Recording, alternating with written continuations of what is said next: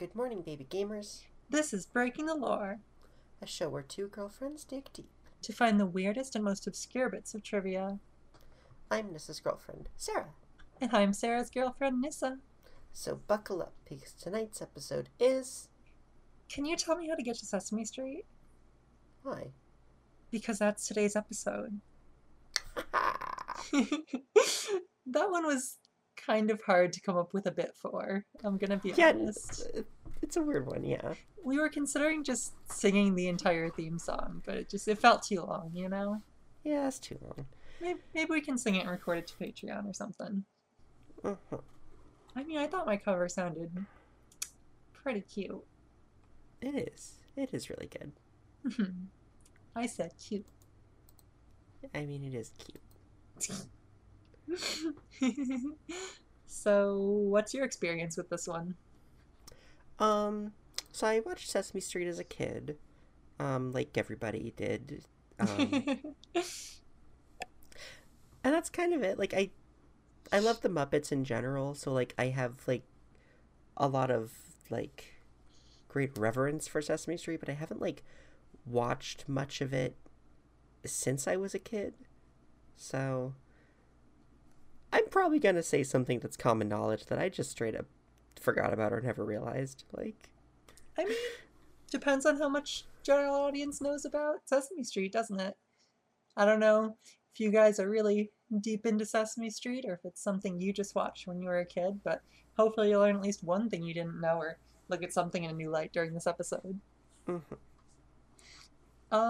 Sesame Street was definitely a big thing for me. I was the one who suggested this episode. And it's not really like the same level of like the Phineas and Ferb episode where I was like, this episode has to happen because it's going to be my cornerstone, like big fandom episode that like really matters to me in a like foundational way. But this show was really important to me as a kid, and I watched it a lot as a kid. My mom and my dad had also watched it as kids, and they both liked it a lot. So they made sure that I watched it when I was the right age, and my sisters as well. And just like I remember it being on a lot. I remember a lot of episodes when we were researching this. I was seeing a lot of episodes that I remembered watching as a kid. A lot of characters I remember seeing. And I had a lot of Sesame Street merch as a kid too. My little sister had like the Elmo's World toy set, and we had almost all of those like Sesame Street beanie plushes. I think they made like 24 of them or something like that, and we were only missing Guy Smiley, the Tweedlebug, and like maybe I think Baby Natasha and Barkley. We had most of them. I think we still do. I think they're in my parents' house in a closet somewhere.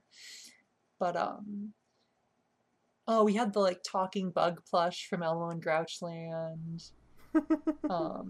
A bunch of just like figures in general from Sesame Street. We still have some like vintagey ceramic Sesame Street ornaments that are really nice. I think we broke the Bert one.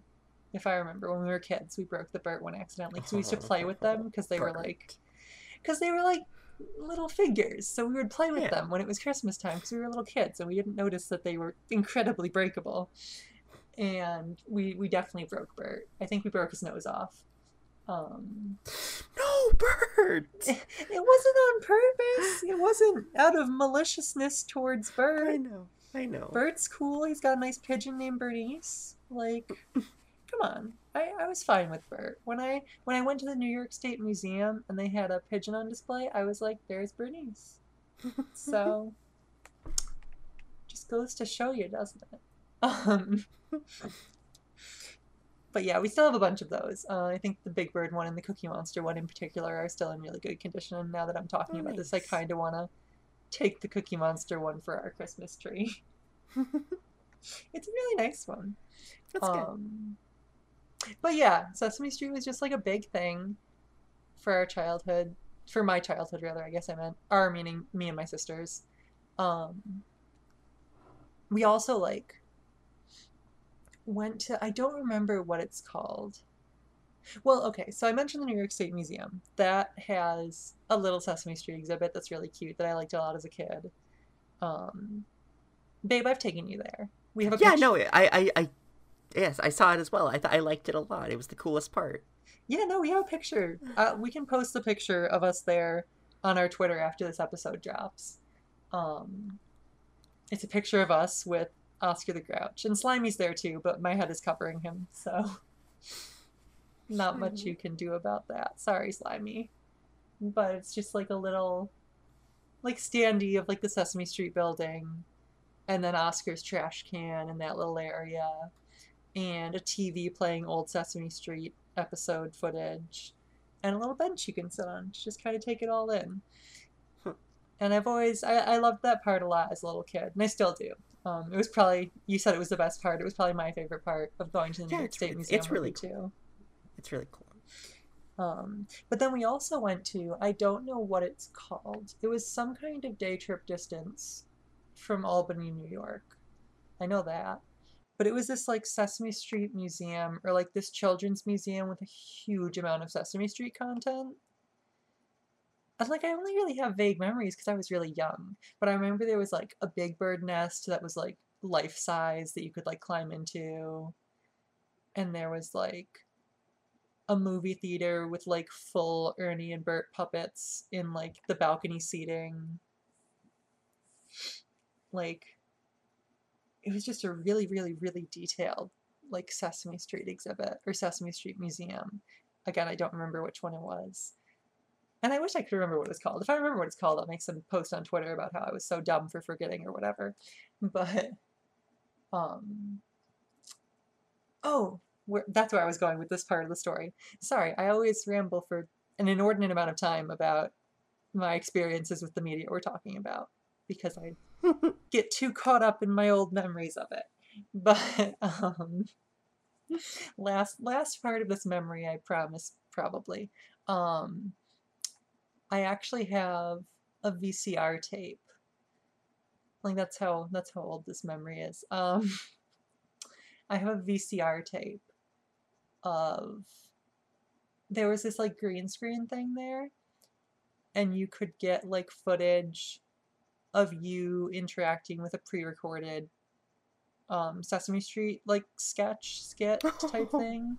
So I have a VHS of little toddler me interacting with a Count sketch, and Oh, baby. I can see if I can find it at my parents' house. I think we have a VCR, babe. Right? Do we have some sort of VCR? I have one. I don't know if it works, but we can make it My work. parents also have VCR. Again, I don't know if it works. So between I those, haven't I haven't used my VCR in 15 years. yeah, ditto for my parents' VCR. So between the two ambiguously working abandoned VCRs, I'm sure we can find some way to watch this home video and then realize it's horribly embarrassing and turn it off almost immediately and never watch it again. Um, because I know I'm just going to be cringing the whole time at little toddler me. That's something that won't be making its way to Patreon unless like maybe at like the like King of Monsters level if you like really commit to that and you like stick with it for a couple months. Um, maybe then I'll open up the old family vault and put that one on Maybe the I'll internet. maybe I'll leak it. Maybe I'll leak it. Maybe. We'll see, but subscribe to Patreon if you want to make it happen. But but yeah, and then also Anna as a toddler interacting with I think Grover. Um Kara was only an infant at the time, so I don't think she has one. Um Actually, I think my mom carrying her might be in a sketch with Rosita or something like that. That sounds kind of familiar because I think my mom was in one, and I think she would have been carrying little baby Kara. So I kind of want to go dig this up, even though I really don't want to watch it. I want to watch it. Okay, we can watch it at some point, baby. But yeah, that's my Sesame Street history. That's way more detailed than mine. it was a very, I mean, I said it wasn't like a foundational thing like Phineas and Ferb for you, but it was like a very foundational thing. Not in terms of my fandom experience or in terms of my like interacting with the wider community and finding friends experience, because I didn't like interact with Sesame Street fans or like find friends through Sesame Street. It was just something that was very present in my early Hmm. childhood and something that I liked a lot and was really obsessed with in my early childhood. Yeah, I Kind of. get it. Yeah. Like it's different but still important. I don't know what episode we're going to get to where we find my foundational fandom and friendship history. I don't know if I actually have anything like that, but Oh. we'll see when we get there, won't we? Hmm. Um, so we could go into lore. We could, Or but I think I found the museum you were talking about. oh shit, you found the museum already? Yeah. Oh man, guys, we don't even need to make a tweet. We can just embarrass me live in the episode. The Strong National Museum of Play in Rochester, New York. Does that sound right? Rochester is a day trip from Albany, New York. Yeah. They have Say Hello to Big Bird and sit on the famous 123 Sesame Street stoop. Oh yeah, I'm looking at it Um, now. yeah. Visit with Elmo, Dorothy, and Mr. Noodle in the crayon-colored Elmo's world and make your television debut with Abby Cadabby. Cook a meal in the Cookie Monster foodie truck. Use the payphone to call your favorite character. Read a book in Gina's daycare and pull up a chair with the Yogibo sensory-friendly seating. Pretend to drive a big yellow taxi cab with Elmo and Cookie Monster in the Sesame Street playground. Play hopscotch, chess, and checkers. Enjoy favorite Sesame Street episodes with Bert and Ernie in Circle in the Square Cinema. Make a stop at Bird Travel and go on an adventure with Planet Sesame, where you can watch episodes of Sesame Street from all over the world. Discover the history of Tickles the Monkey, a toy prototype that served as the inspiration for the Tickle Me Elmo toys, and climb into Big Bird's nest for a rest. Yep. This is this is exactly that. I'm looking at the pictures as they scroll through, and yep.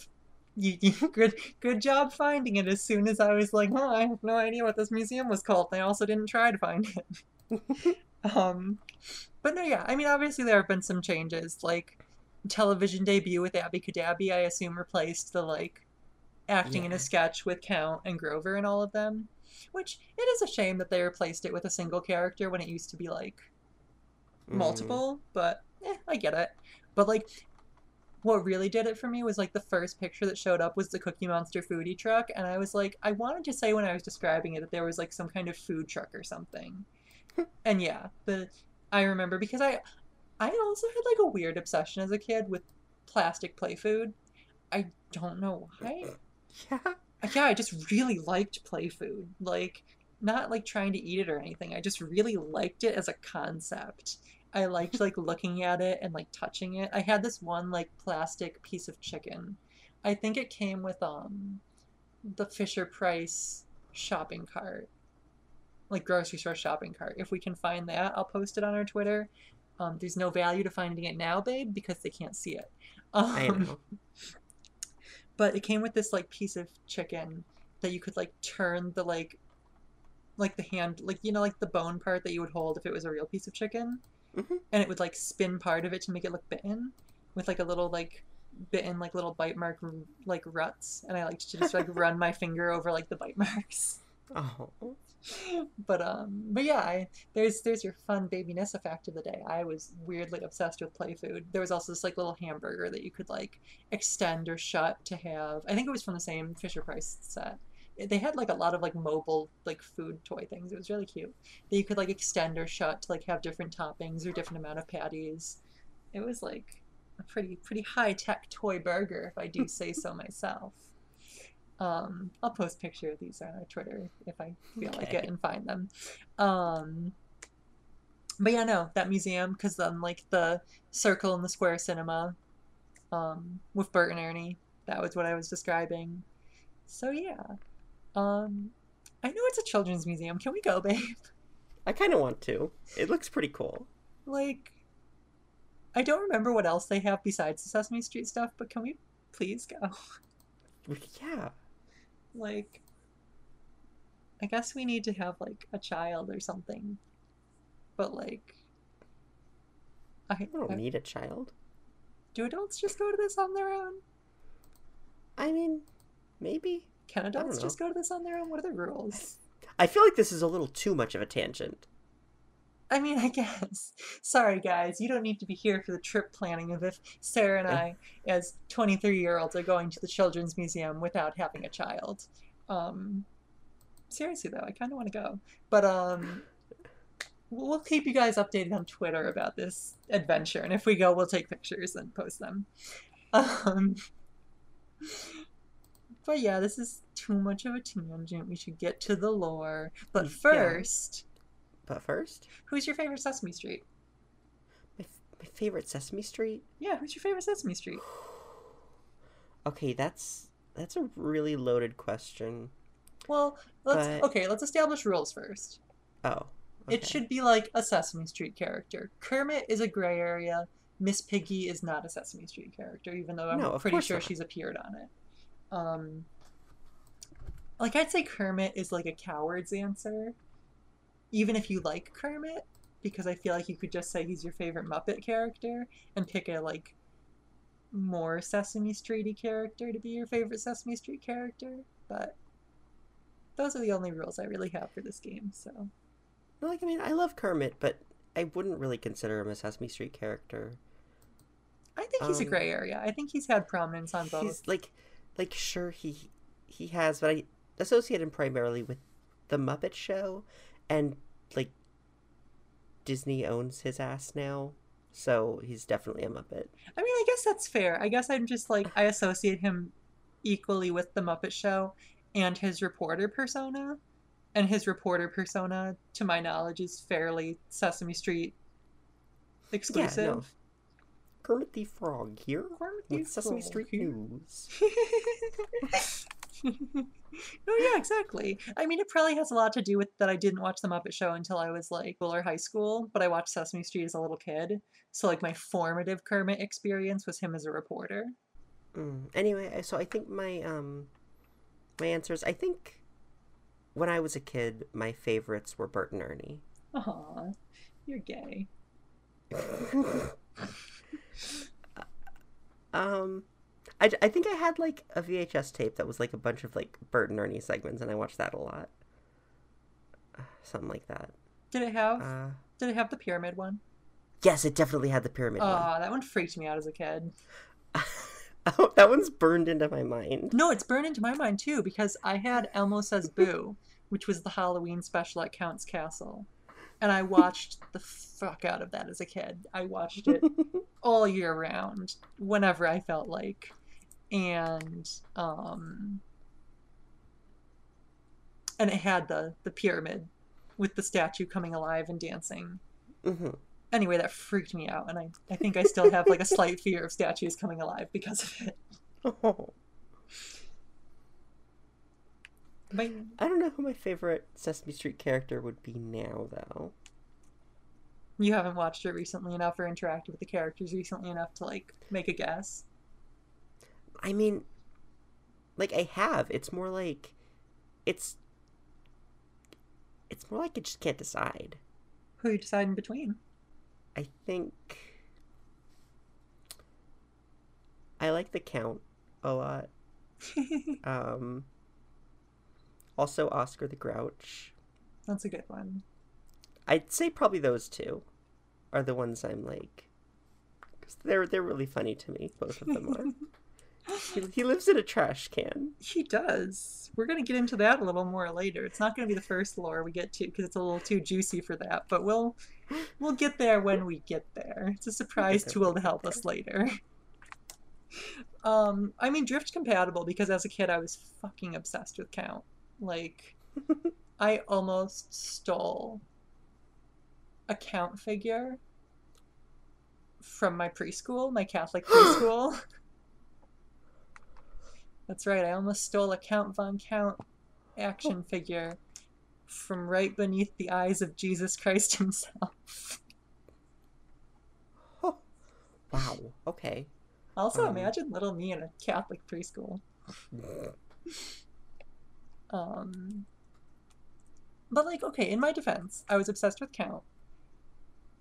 I had asked my parents for a Count figure, and there just weren't any on the market at that time, and that was before internet Mm. shopping.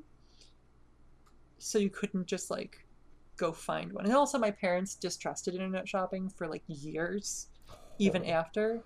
Like, I think my parents still have a huge grudge against eBay. Um, like, honestly, I had a grudge against eBay until we started dating.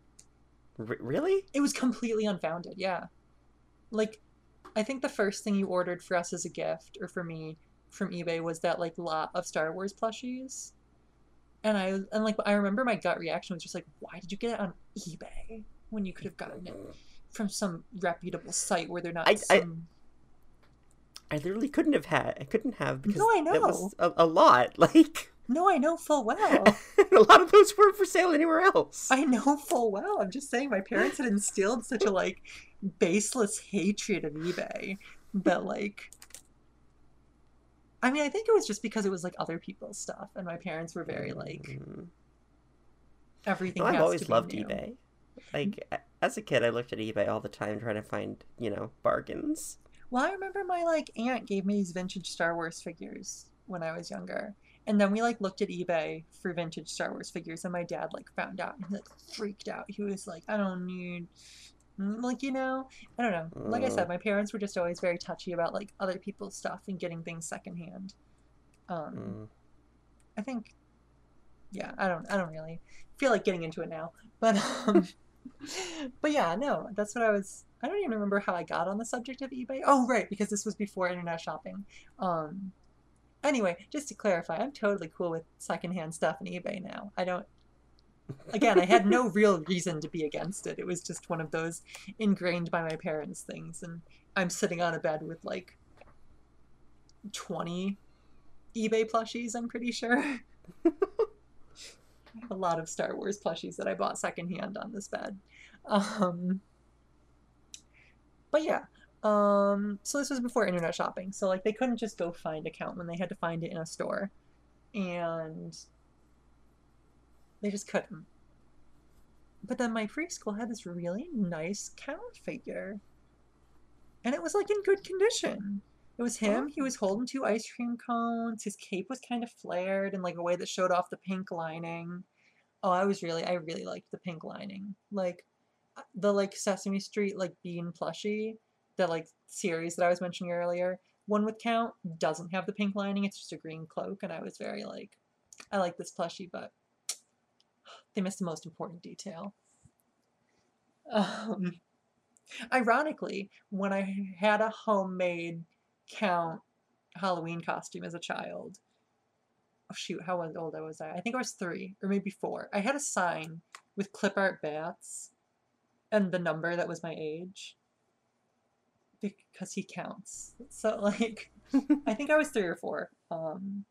But ironically, with that, I did a like Lando Calrissian esque like gold like pattern interior to my cape instead of a pink interior. So yeah, just kind of betraying my own preferring the pink interior of the cape. Um, it was a mistake to do Sesame Street because I'm gonna ramble for way longer than Yeah, no, it's we it's should already be. gone. Thank you guys for, by the way, putting up with a half hour of pointless rambling in the beginning of almost every episode. Like, I hope you guys are invested in us enough to like not be completely bored by us talking about our lives and experiences and completely unnecessary tangents. But if you're I not, mean, and you're really gritting your teeth through it, thank you. this is more than usual. Because Sesame Street means more to me than usual. I understand. At any rate, the moral of the story is I tried. Well, I didn't try to steal it. I just made up elaborate plans to steal it, and then I didn't because I was like, stealing's wrong. And to this day, I do not have a count figure. Oh. Never got one. I should have stolen that one, to be honest. I don't think that the Catholic preschool would have punished the 3-year-old very harshly. um, so yeah, so yeah, Count was my favorite as a little kid. I think I'd still like Count. I still feel attached to Count at the very least. Um, yeah, this has gone on too long. So Yeah, really way too long. sorry. I hope our No, listeners care enough about me to care about this. me too. Um, I promise we'll do some lore now. Babe, throw out a fun bit of lore. Give them something to listen to that they actually came here for. Mr. Noodle has 6 siblings. He really does. Mr. Noodle, Mr. Noodle's brother, Mr. Noodle, Mr. Noodle's other brother, Mr. Noodle, Mr. Noodle's other brother, Mr. Noodle, Mr. Noodle's sister, Miss Noodle, Mr. Noodle's other sister, Miss Noodle, and Mr. Noodle's other sister, Miss Noodle. That was one of the most incomprehensible things you've ever said. I hate that this show just names them all Mr. Noodle or Mrs. Noodle. That's their name! They can have real names. It's their last name. Yeah, they don't all have to go by their family name. They're siblings. They have the same last name. I mean, but like, do you and your sister both go by Miss Clark? No. See? I mean, what shocked me about the Noodles is like who plays some of them. Like, Most of them have Tony Awards. Yeah, no, yeah, most of the Noodles have Tony Awards. I mean, I know I in particular was like the blonde pigtails Mrs. Noodle, or Miss Noodle rather, is Kristen Chenoweth. Yeah, it is. Like, like, like, on the wiki to like denote them, their like pages are all Mr. or Miss Noodle parentheses last name. So like I saw Miss Noodle parentheses Chenoweth, and I was like, that Chenoweth? And yeah, it's her. I'm honestly astounded by the number of like names that are Noodles. I kind of expected them all to be just like kind of mimey no names, if we're being honest.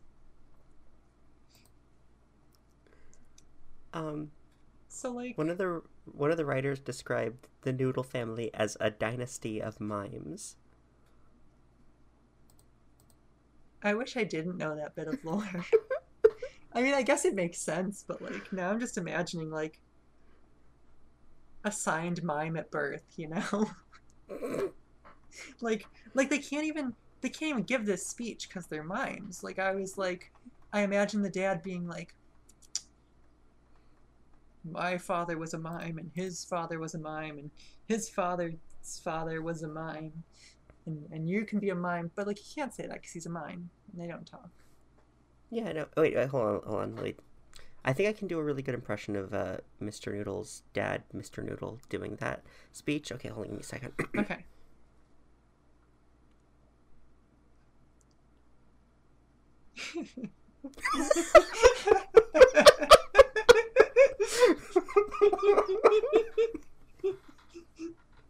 Well, this may seem like a mean joke to you, the audience.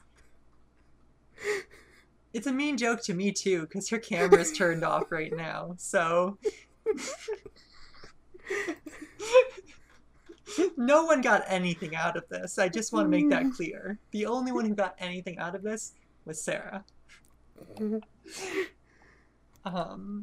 So like, why do the Noodles just live outside of Elmo's world?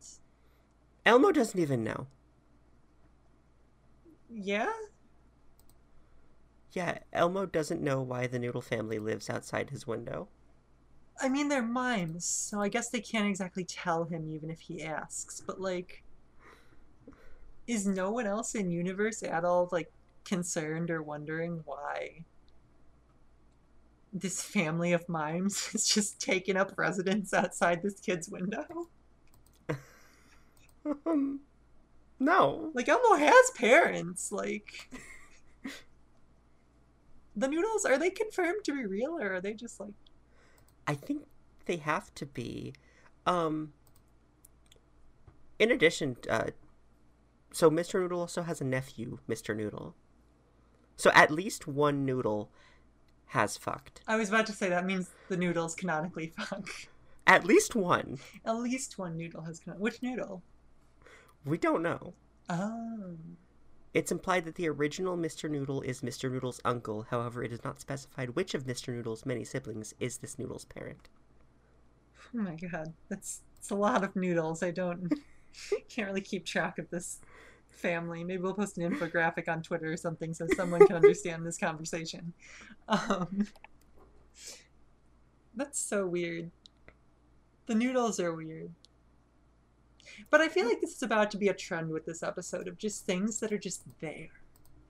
And we don't know why. They're just really weird things that everyone accepts are normal in universe, but like just aren't. The Noodle family has 3 dogs. Are they called like Puppy Noodle or something like that? No. Their names are Schmoodle, Floodle, and Frank. Gee, Noodle Dogs, why does your mom let you have individual identities? Like, of course their pet dogs get individual names. Although, actually, now that you mention it, I think I vaguely remember their pet dogs. Isn't one of them like a little, like, curly-haired gold one, maybe?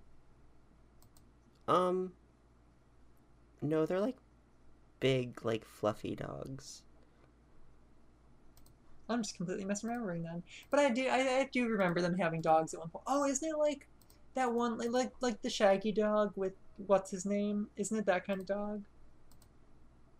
No, it's not. You just sent me a picture, and no, it's not. No. It's literally not.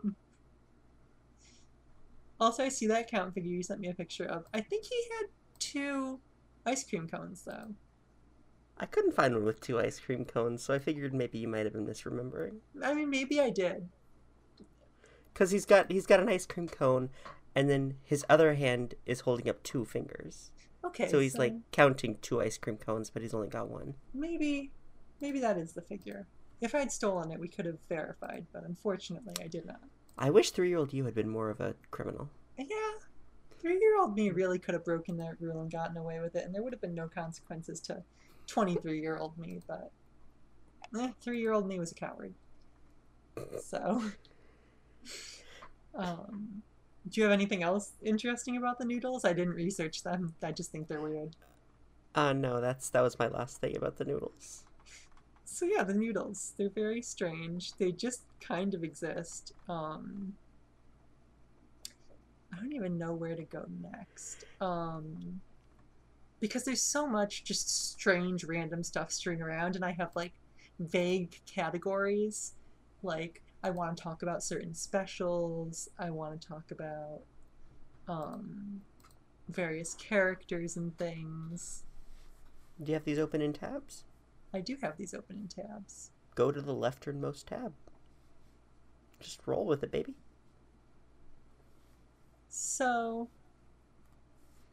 alright, this isn't the leftmost tab because the leftmost tab is Grouchland. And again, I want to save the specials for the end of the episode. Okay. Because that's when things get really juicy. Because the specials just go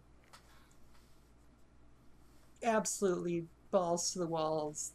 Whatever they want to happen, happens.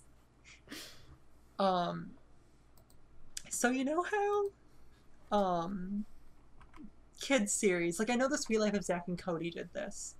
You know how they do that plot line where like, oh, there's the secret ancestral treasure hidden and you have to find it. The real treasure is the strange relationships you cause to happen along the way as you all compete for it.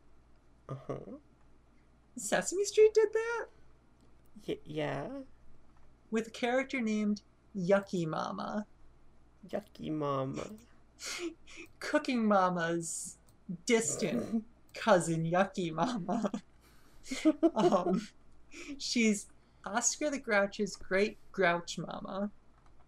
She appeared in episode 5029.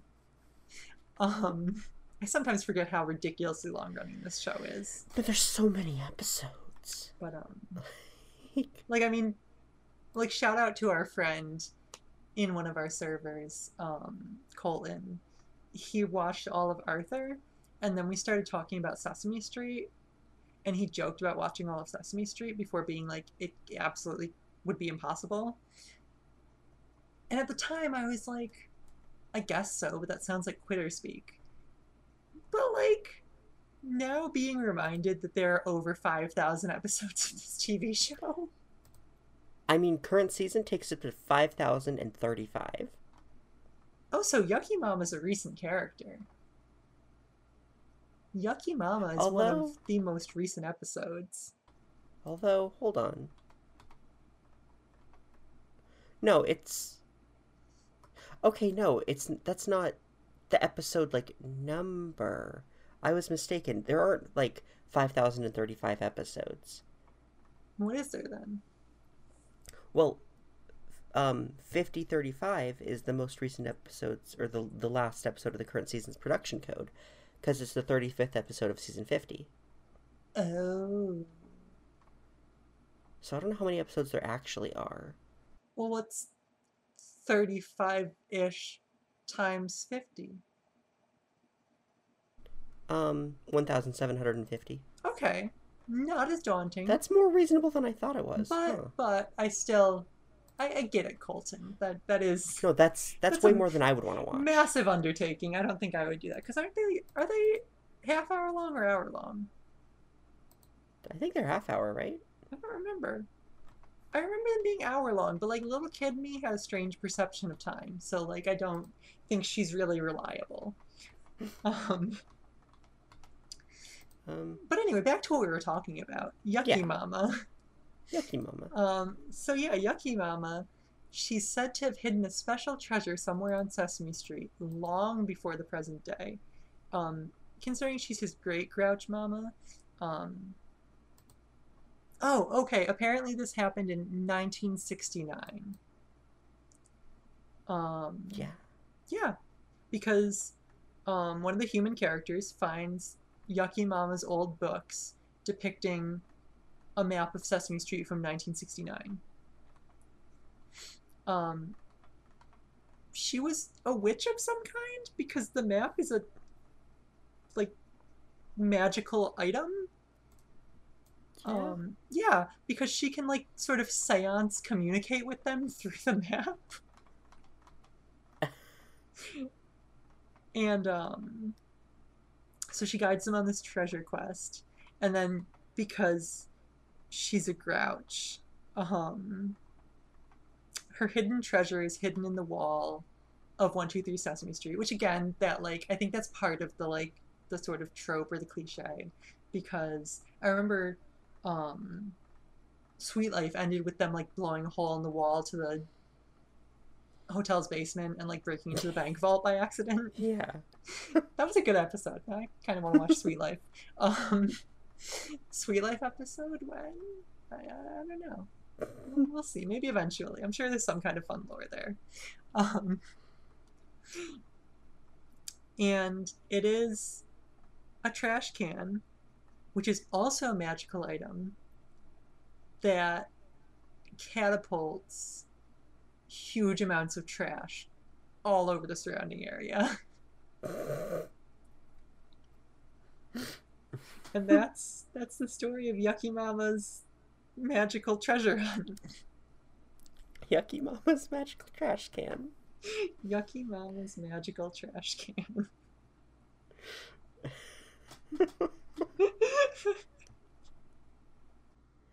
I want to just wait. I want to make a quick correction. Oh, okay. So, obviously, the seasons haven't been a consistent number. It hasn't been 35 episodes every season. All right. But also, the episode numbering convention of the season and then the episode number in that season only started after the first 4,300 episodes. So, we're actually looking at 4,561 episodes, which is extremely undaunting. Okay, yeah, no, we're back up to Colton was indisputably right. You can't just binge this entire show.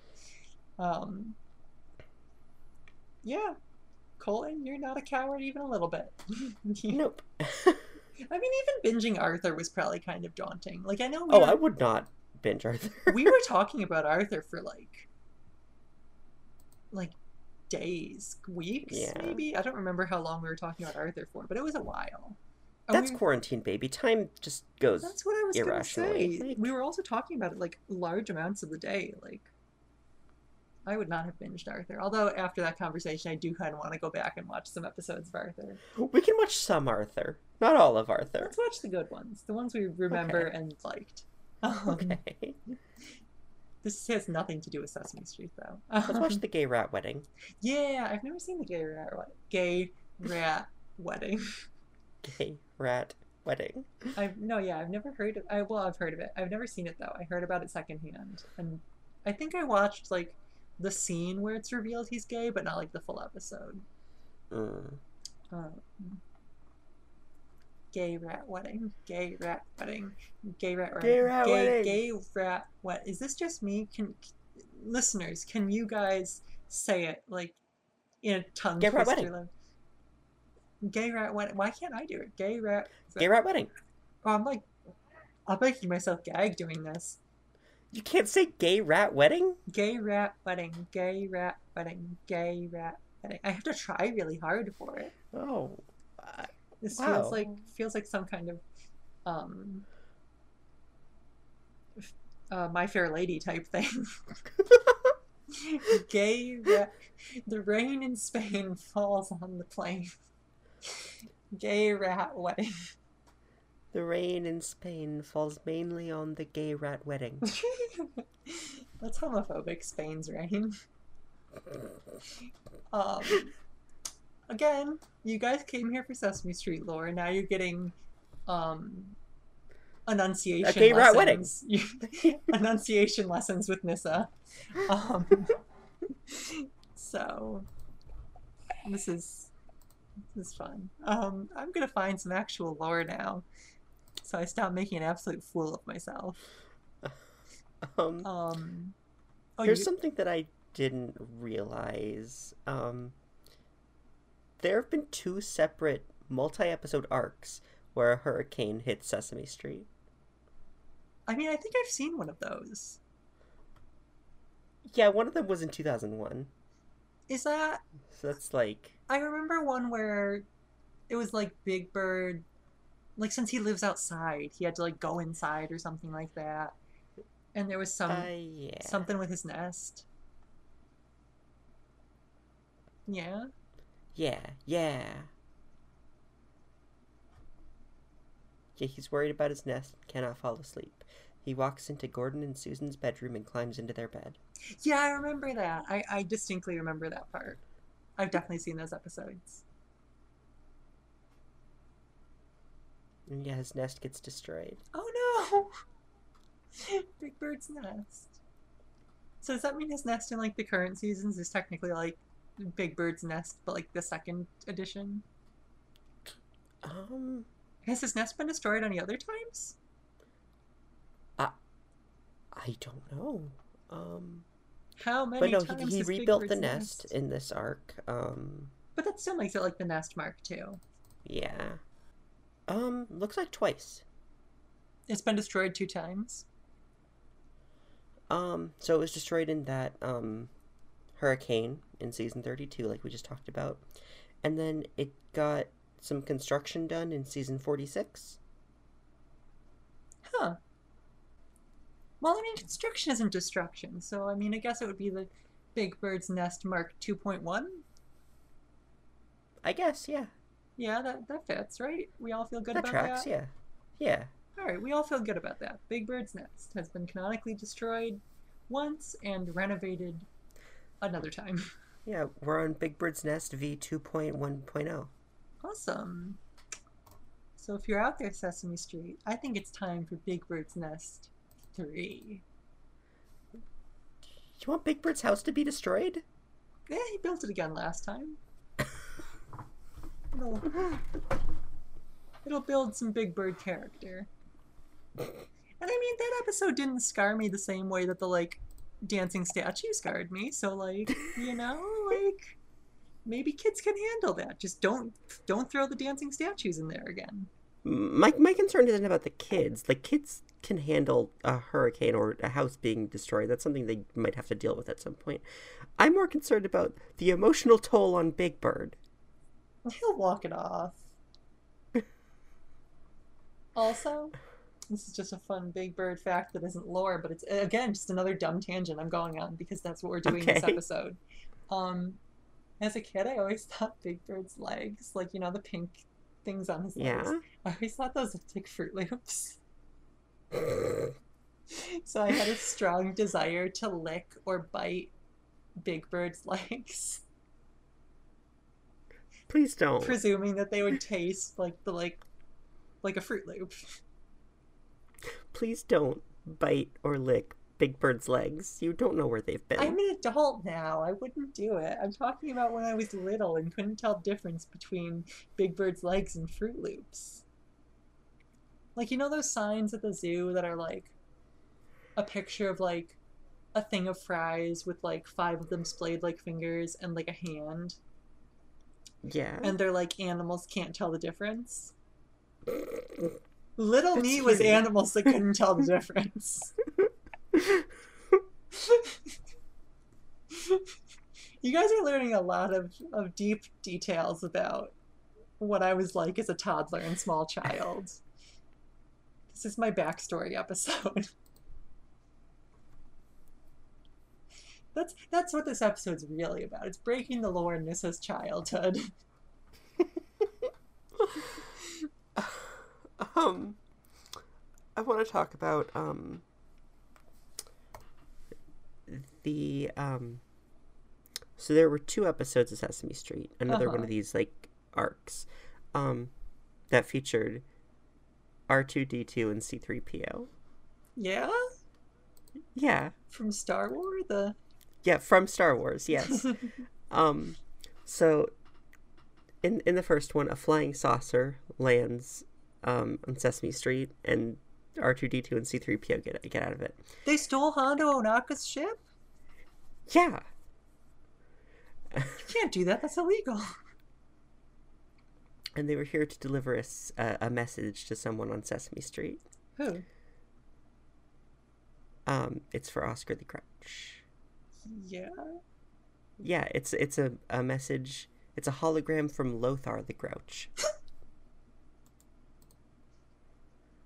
See, this just confirms or adds more evidence to something that we're going to bring up a little later. I keep saying that like anything about Grouches is a surprise tool to help us later, but bear in mind this little hologram thing when we get there, because the wheels are turning in my head, that's for sure. So then so there was another episode featuring them, Uh-huh. but before that episode aired, like a month before it, there was actually an episode of The Muppet Show that also featured them, Yeah, as well as I've seen that one. It has Yeah. Mark Hamill. no, it has Mark Hamill and his cousin Luke Skywalker. Well, yes, it has both of them as very separate people. And Miss Piggy is hitting on, I think, Luke specifically. Yeah, and Chewbacca's there too. Oh, Chewbacca. And then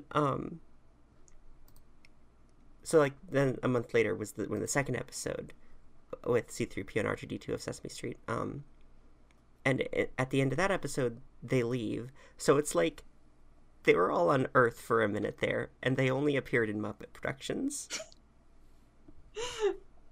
So this, for 3 months in 1980. They were on Earth. which like raises all sorts of questions. Because like, I mean, this means that like Sesame Street is canon to Star Wars because, you know, but also like, we already kind of knew that Earth was canon to Star Wars because of E.T. So, E.T. is canon to Sesame Street. well, yes, E.T. does have to be canon to Sesame Street because C-3PO and R2 are canon to Star Wars. They Yeah. have been on Sesame Street. E.T., who has also been on Earth, has been to the Republic Senate. He has his Yes. species holds Senate seats. So that raises the question: just how far away is this galaxy? It's the next one over. I was gonna say, is it that far? Because like, I know that hyperspace moves at like the speed of whatever the plot needs it to, but like, there are some Star Wars books, notably the first Thrawn novel in canon, um, which is called just Thrawn, um, where it describes his like Star Destroyer traveling like across the galaxy, just the Star Wars galaxy, and it takes several hours going at like hyperspace speeds, which means that like the galaxy far away can't be that far away if like ETs and C3PO and R2 are just jetting around at the speed of sound coming over to Earth. Like,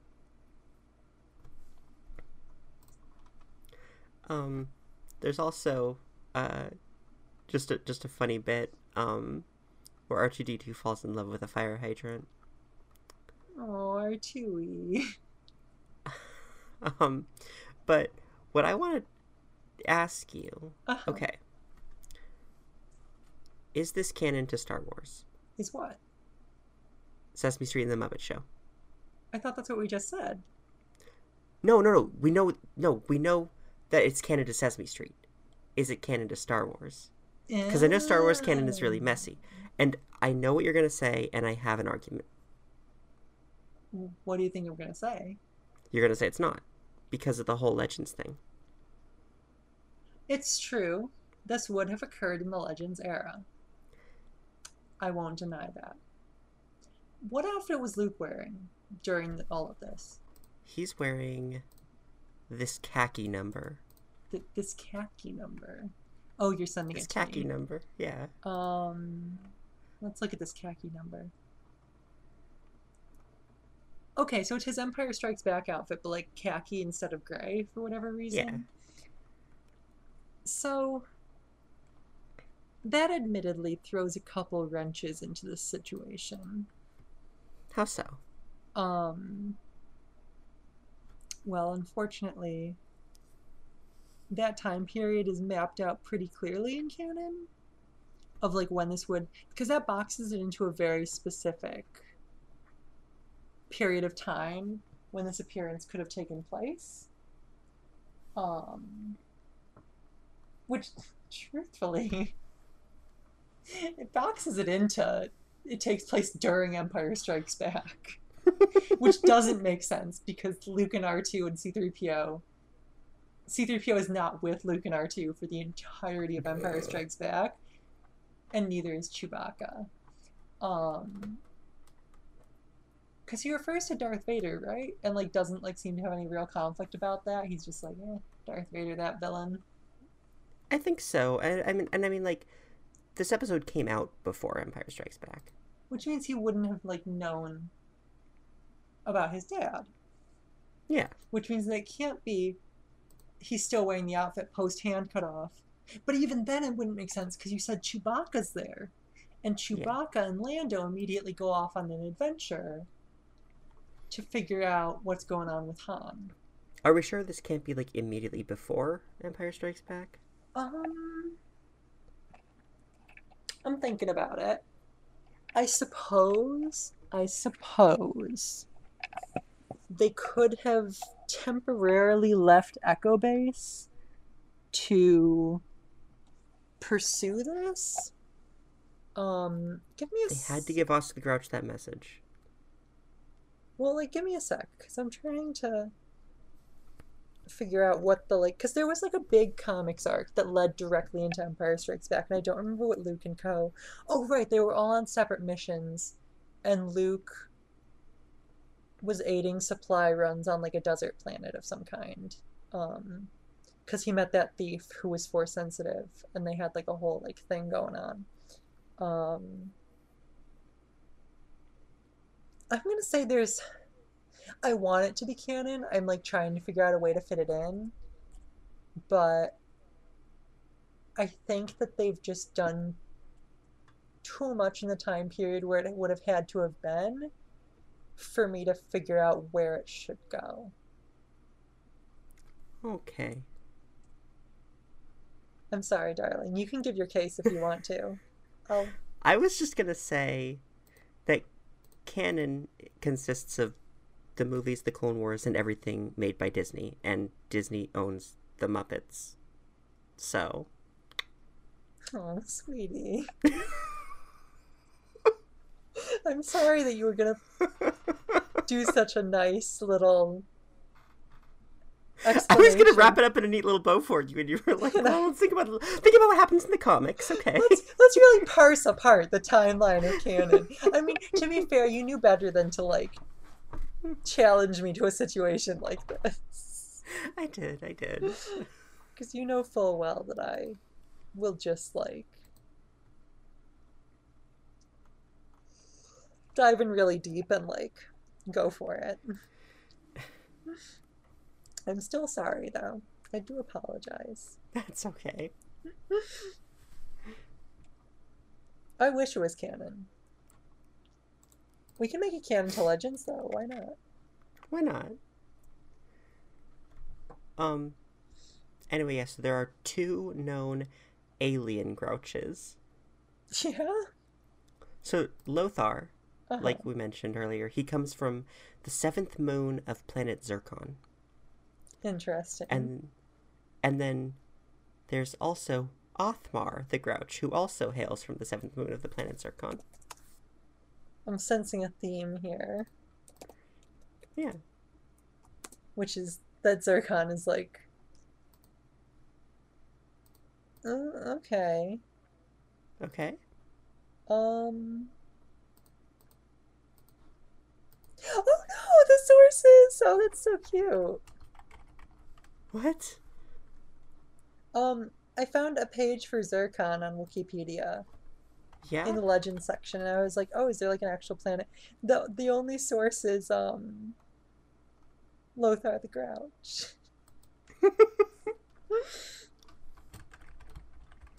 I love that. Lothar the Grouch lived on the 7th moon of Zircon. That's so cute. I mean, Zircon sounds like it would be a Star Wars planet. Why not? Well, Yeah. okay. It sounds like it would be a Legends planet. I feel like they're taking themselves too seriously now to just like throw out a name that's so obviously like just stealing an Earth word that sounds kind of alien-y.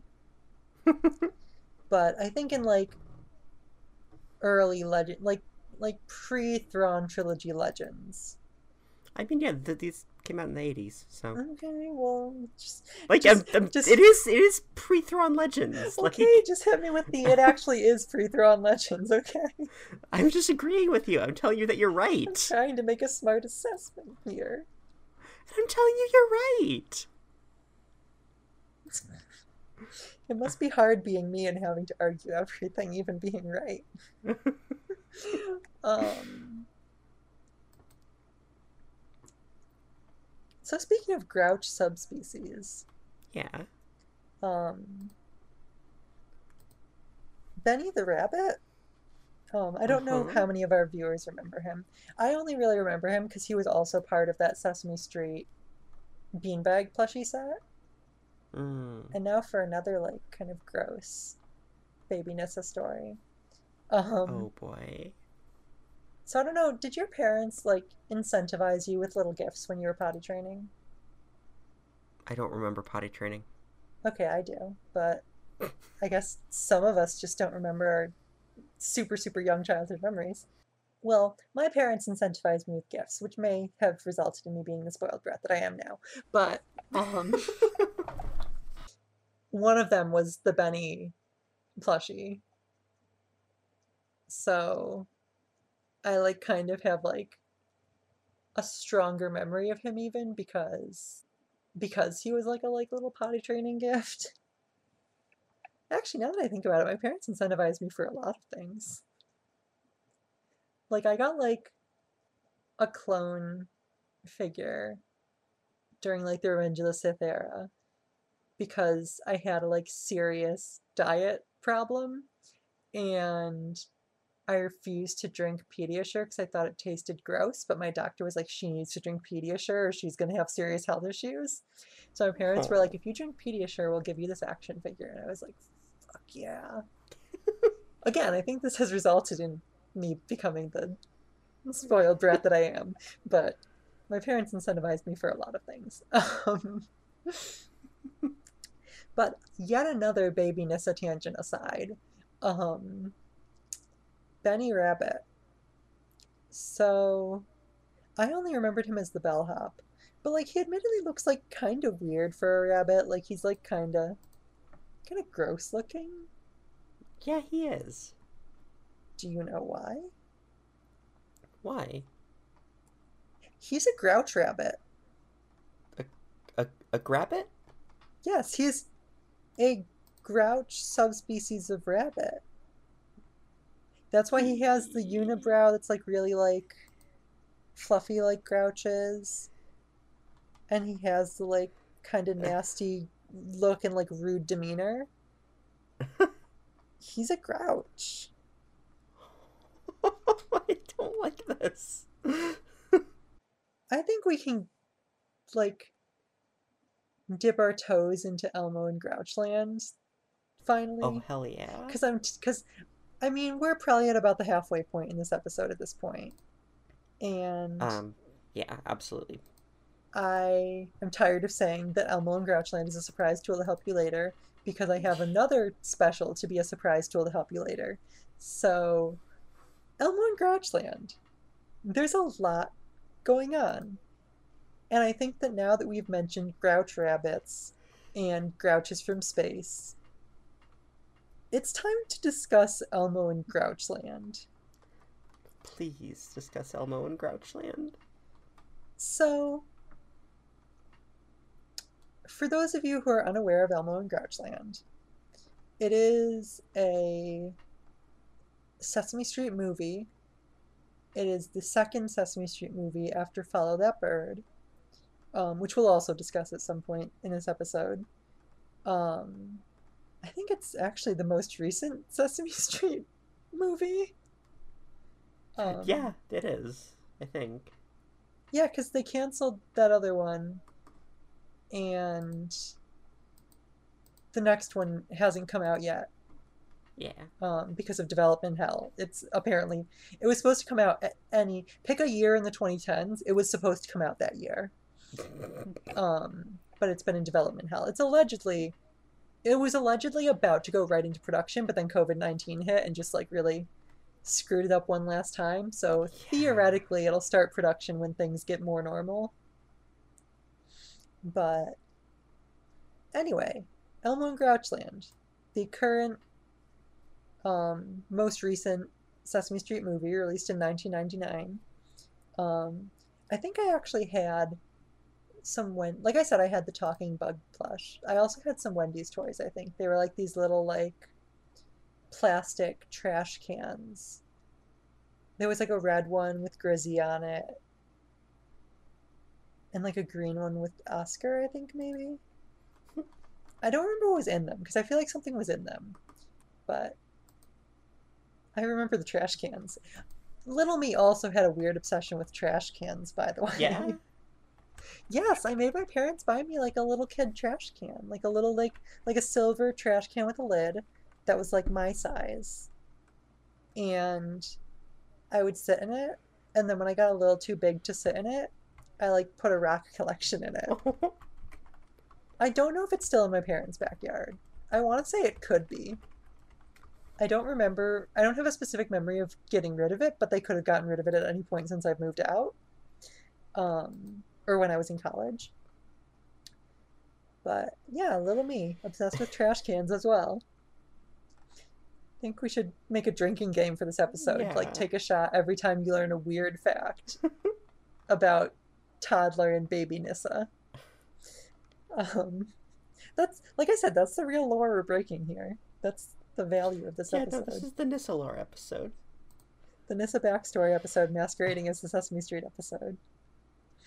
But yeah, Elmo and Grouchland. Let's really dig into this.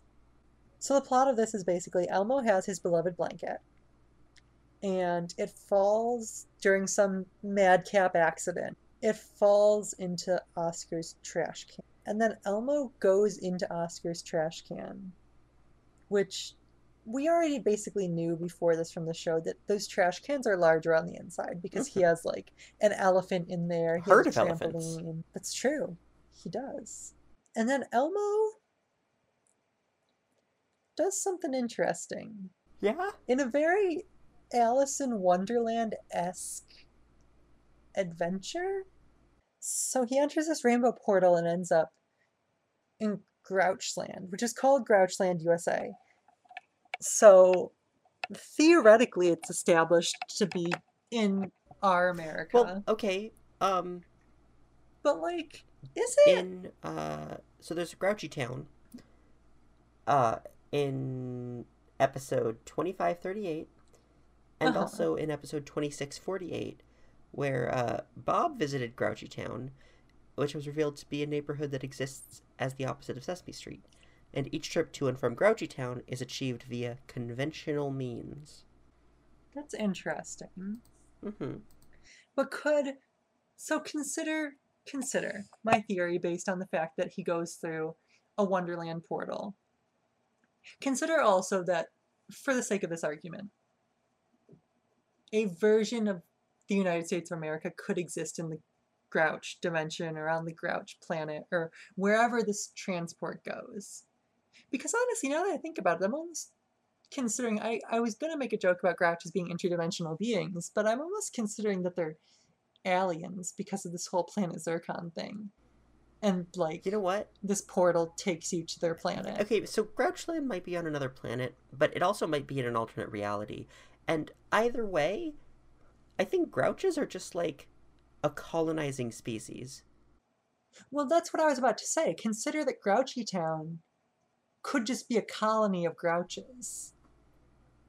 Yeah. Like, And so could the planet Zircon. that's true.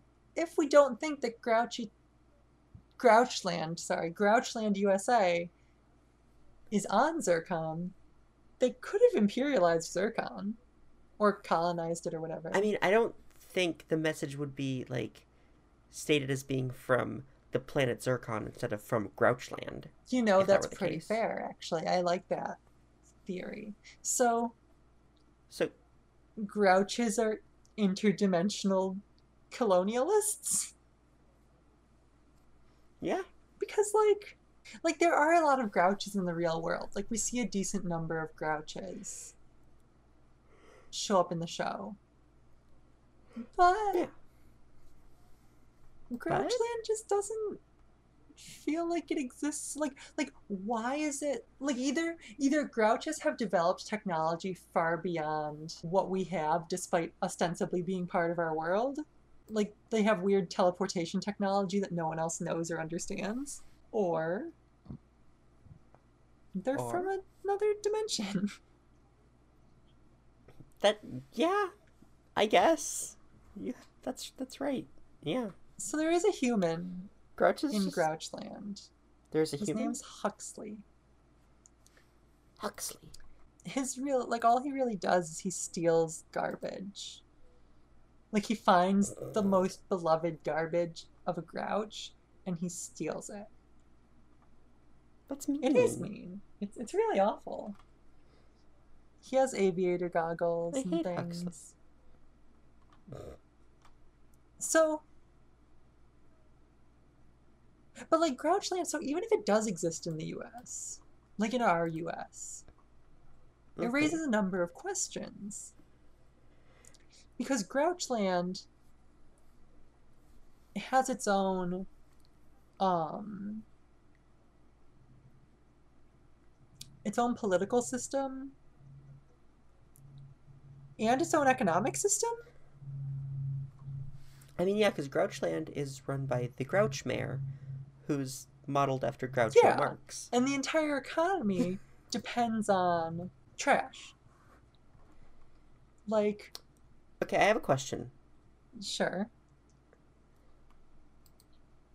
If everything is trash, where does the trash come from? Okay, so I'm branching this theory. First of all, for Uh-huh. further evidence of this being a parallel dimension instead of actually real life America, even though it is quite representative of America, in my opinion. Um, sorry, that was a terribly cheap joke, but funny nonetheless. Um, so, again, the only known way to get there, like the wiki flat out says, despite Grouchland apparently being in America, the only known way to get there is a swirling door portal. And then you come out a pipe into a pile of trash.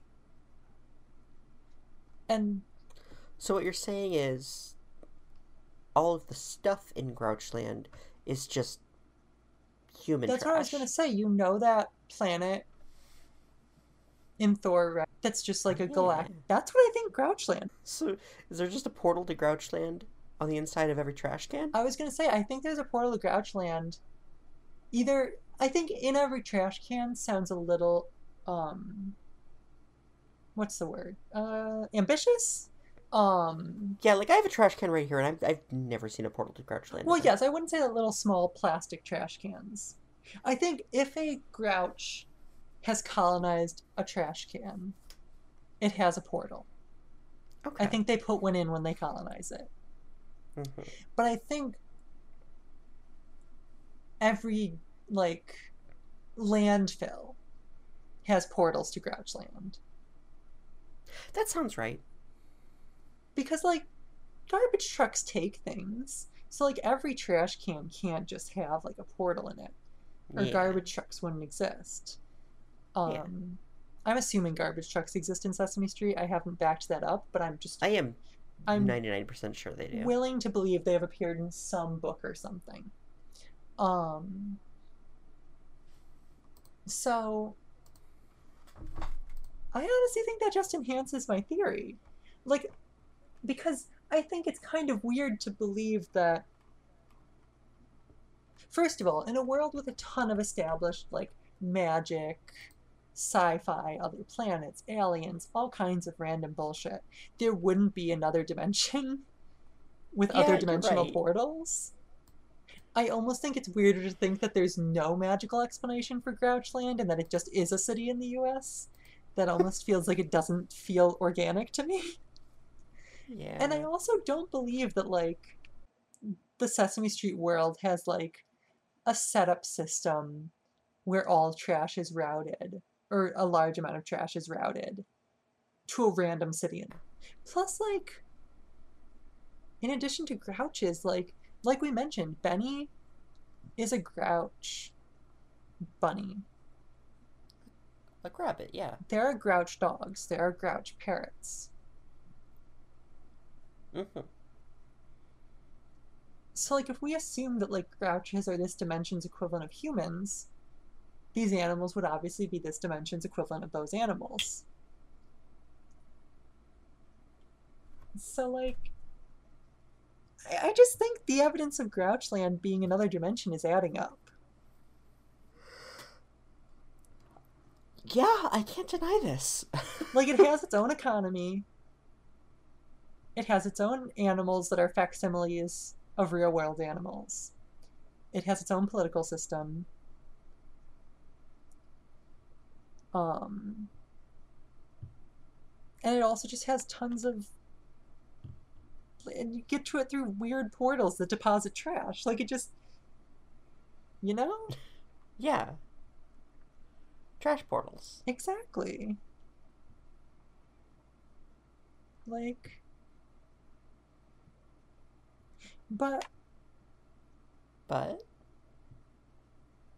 I will say. And then. Oh, and then furthermore. Here we go. Now we're getting into it.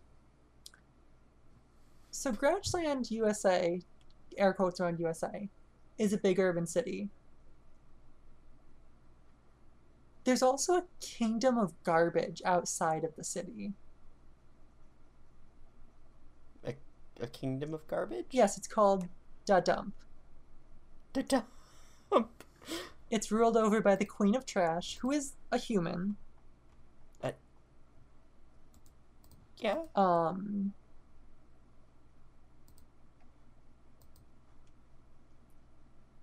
a human who's like untrusting of strangers, which is very strange because like if she's a human, she theoretically is a stranger as well. And also, she has animated garbage servants. Yeah, yeah. Yes, her like two retainers are colander stenchmen and football stenchmen. Oh, One I of love them. one of which is yeah, one of which is a reanimated colander and the other is a reanimated football. Oh, I love them. Well, reanimated is the wrong word because they were never animated. And animated, I Animated. suppose. Um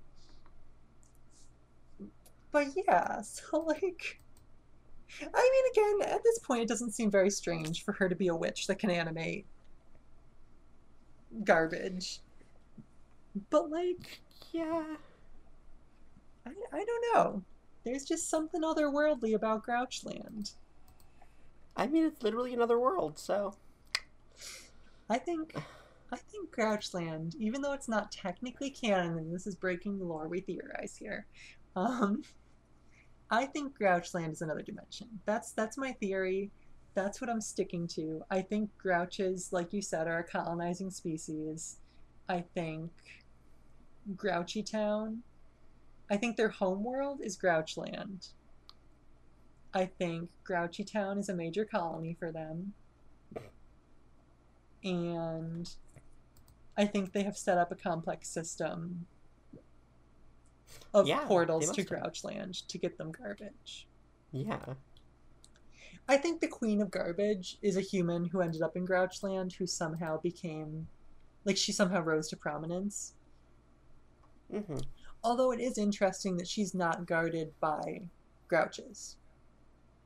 No, she's guarded by those collared football stenchmen. And she lives outside the main city. In the dump. So you could almost say that she's like their sort of like weird urban legend witch. I mean, I haven't watched it recently enough to know for a fact that she isn't like chilling with the grouches, but her role in the story is to be a dangerous domain that he has to go through on the way to the villain's castle, which I think just emphasizes that she's also an outsider. Mm-hmm. Like, Definitely. it seems like she's their weird, strange forest witch or whatever, but her forest is a giant pile of trash. And that's why she has to rely on animated garbage guards instead of grouches. I also want to talk about how it's illegal to ask a police officer for help in Grouchland. You know, that's the most compelling evidence that That it's in that it America? is in actual America. Like, that could throw my entire other dimension theory out of the water. Um, that's the only compelling evidence I've seen besides the USA being tacked on at the end that this isn't an alternate dimension. So, but yeah, I jokes aside, I do still think it's an alternate dimension.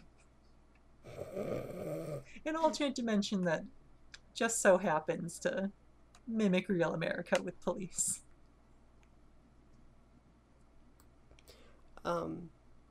One thing I do want to talk about is Oscar's pet worm Slimy. Slimy, the baby. Slimy's really interesting to me because he's just a funny little worm. He's really cute. I like Slimy. Yeah, he's really cute, and he also plays tuba and clarinet, and he has the distinction of being the first worm on the moon. Good for him. There was a 12-episode arc called Slimy to the Moon, Aww. where Slimy becomes an astronaut. I support him. Me too. I really support him in his career aspirations. That's good. Good for Slimy. And like, if anything, like that really does kind of add to the whole, like, Grouches are way more technologically advanced than we are, because even their worms have space travel. That's actually a good point. I was gonna say that means that Slimy had like a small personal spacecraft that could get him to the moon and back in a reasonable amount of time with no difficulties. Yeah. That could be operated by a worm. Yeah, there's a Grouches? worm-sized rocket. Listen, Grouches are a technologically advanced. This is my conspiracy theory blog now. Grouches are a technologically advanced colonialist species from another dimension that is stealing garbage. That is what they want. I do not know why. They just like it.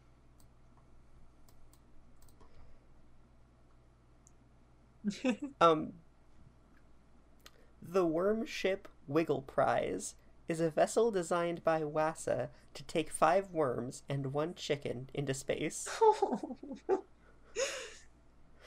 Her crew consists of Slimy from the United States, Spaghettini from Italy, Squishta from Romania, Legusano from Colombia, and Squashimi from Japan. I think I vaguely remember this because I remember Slimy's like worm gang.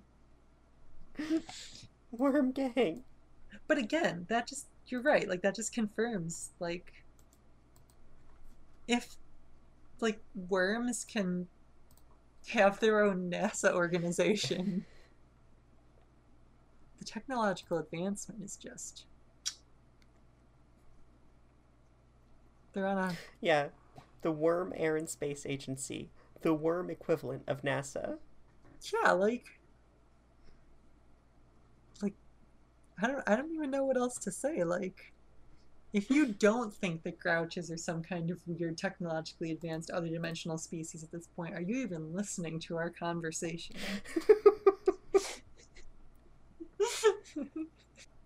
Oh my gosh, there's also a Professor Albert Einstein, Oh, I and remember I him. need He's to got like the show fuzzy you. hair. Yeah. Yeah, no, I've seen him. I've seen episodes with him in it. I'm also on the page for grouches in general, and I forgot that Oscar has a girlfriend, Yeah, he does. Grungetta. Worm technology couldn't sufficiently launch the rocket without some help from a Muppet. Who was the Muppet? In this, the number 0, who saved the day by standing in for the final number of the countdown. There was also a 2005 episode where Cookie Monster becomes fixated on the moon because he thinks it's a cookie, and um, Gordon tells him that it's not a cookie, and Cookie Monster calls Slimy because he's actually been there, and he's like, "Is it actually a cookie?" Does that mean that Slimy and Cookie Monster can talk to each other? Yeah. Um, Cookie Monster wants to go to the moon, but he can't fit inside the worm-sized rocket, Oh, and Slimy regrets not tasting the moon when he had the chance. oh, Slimy. Oh, that's so cute. More evidence that Grouchland, USA is another Mm-hmm. dimension.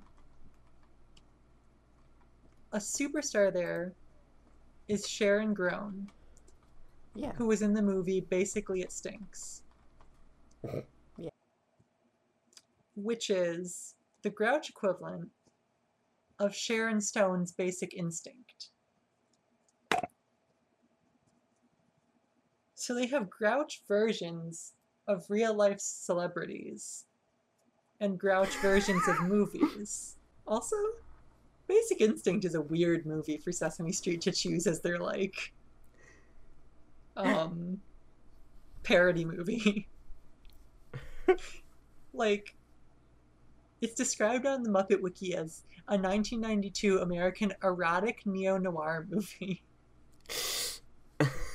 The film was extremely controversial due to its overt sexuality, graphic violence, and depiction of homosexual relationships. So, like, not so much the last one, obviously, but like, very overtly sexual and violent movie. And Sesame Street was like, that's the one. That's the parody to put in our Grouchland movie. Sharon Stone, she's big with the kids. Um, in the early years of Sesame Street, uh, enthusiastic young viewers frequently mailed gifts of trash to Oscar, Aww. eliciting dismay from the mailroom staff. Oh. That's so cute, though. Aside from an unopened can of sardines, which are probably perfectly good, Oscar has been gifted with a box of old sneakers, a ratty old bathing cap, some stale poppy seeds, and some used Kleenexes. That's disgusting.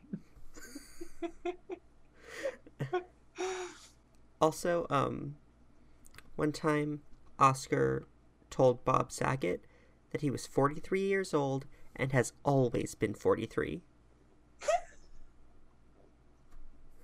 But also, the 7th episode of Sesame Street was Oscar the Grouch's 5th birthday. So what is the truth, Oscar? I can't do math well enough to tell you the truth. Well, like, if you math it out, he would have been 43 if he was 5. Like, when he said that he was 43, that was 38 years after he was 5 in the show.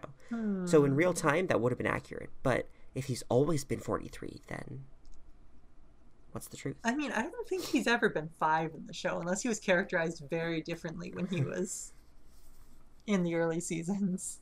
He's always struck me as like a crotchety, middle-aged man.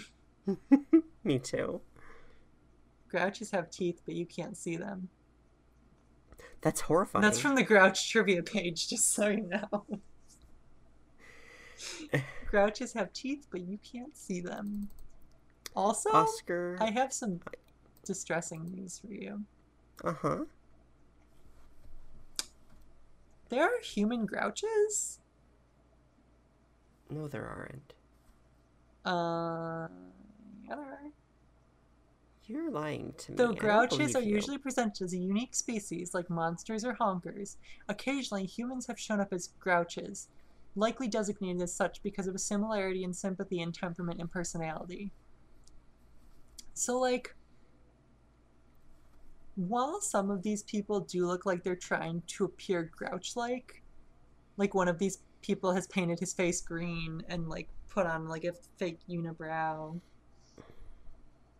It seems that it could be like Mandalorians, where Grouches will, like, adopt you into the species if you're, like, fitting Grouch culture. The Grouch isn't a race. It's a creed. I'm a Grouch. Garbage is part of my religion. You know, that honestly almost fits their, like, colonializing ways. They want to, like, spread their Grouch influence, and that includes converting people to Grouchism. I believe it. Also, it doesn't mention Huxley as a Grouch, but it does mention the Queen of Trash as a Grouch, although I still personally think, based on her role in the story, she's more of a, like, outlier strange forest witch. But, like, a perfect example is, there's this restaurant in Follow That Bird that's supposed to be, like, the, restaurant that Oscar wants to go to because Maria made him eat at Friendly's and he's angry about it. So they go, it's called Don't Drop In. It's a Grouch-run restaurant with a human waitress and a human chef, but they are referred to as a Grouch waitress and Grouch chef. So yeah, it's a creed. Like, it's clearly a species as well. It's like, yeah, I think it's like a species that converts people to its species. Grouch lore is really weird. Grouch lore is deep. Grouch is maybe the deepest lore in this entire series. Okay, so I think we've unpacked all that there is to unpack about Grouches, and left the listeners with a lot to think about with regards to Grouches. So really just marinate on that, guys. Tell us what you think about it. Think about Grouches. Like, don't stop thinking about Grouches. But so this started with Benny, and I want to segue back to him because he works at the Furry Arms Hotel. And the Furry Arms Hotel is a very peculiar place.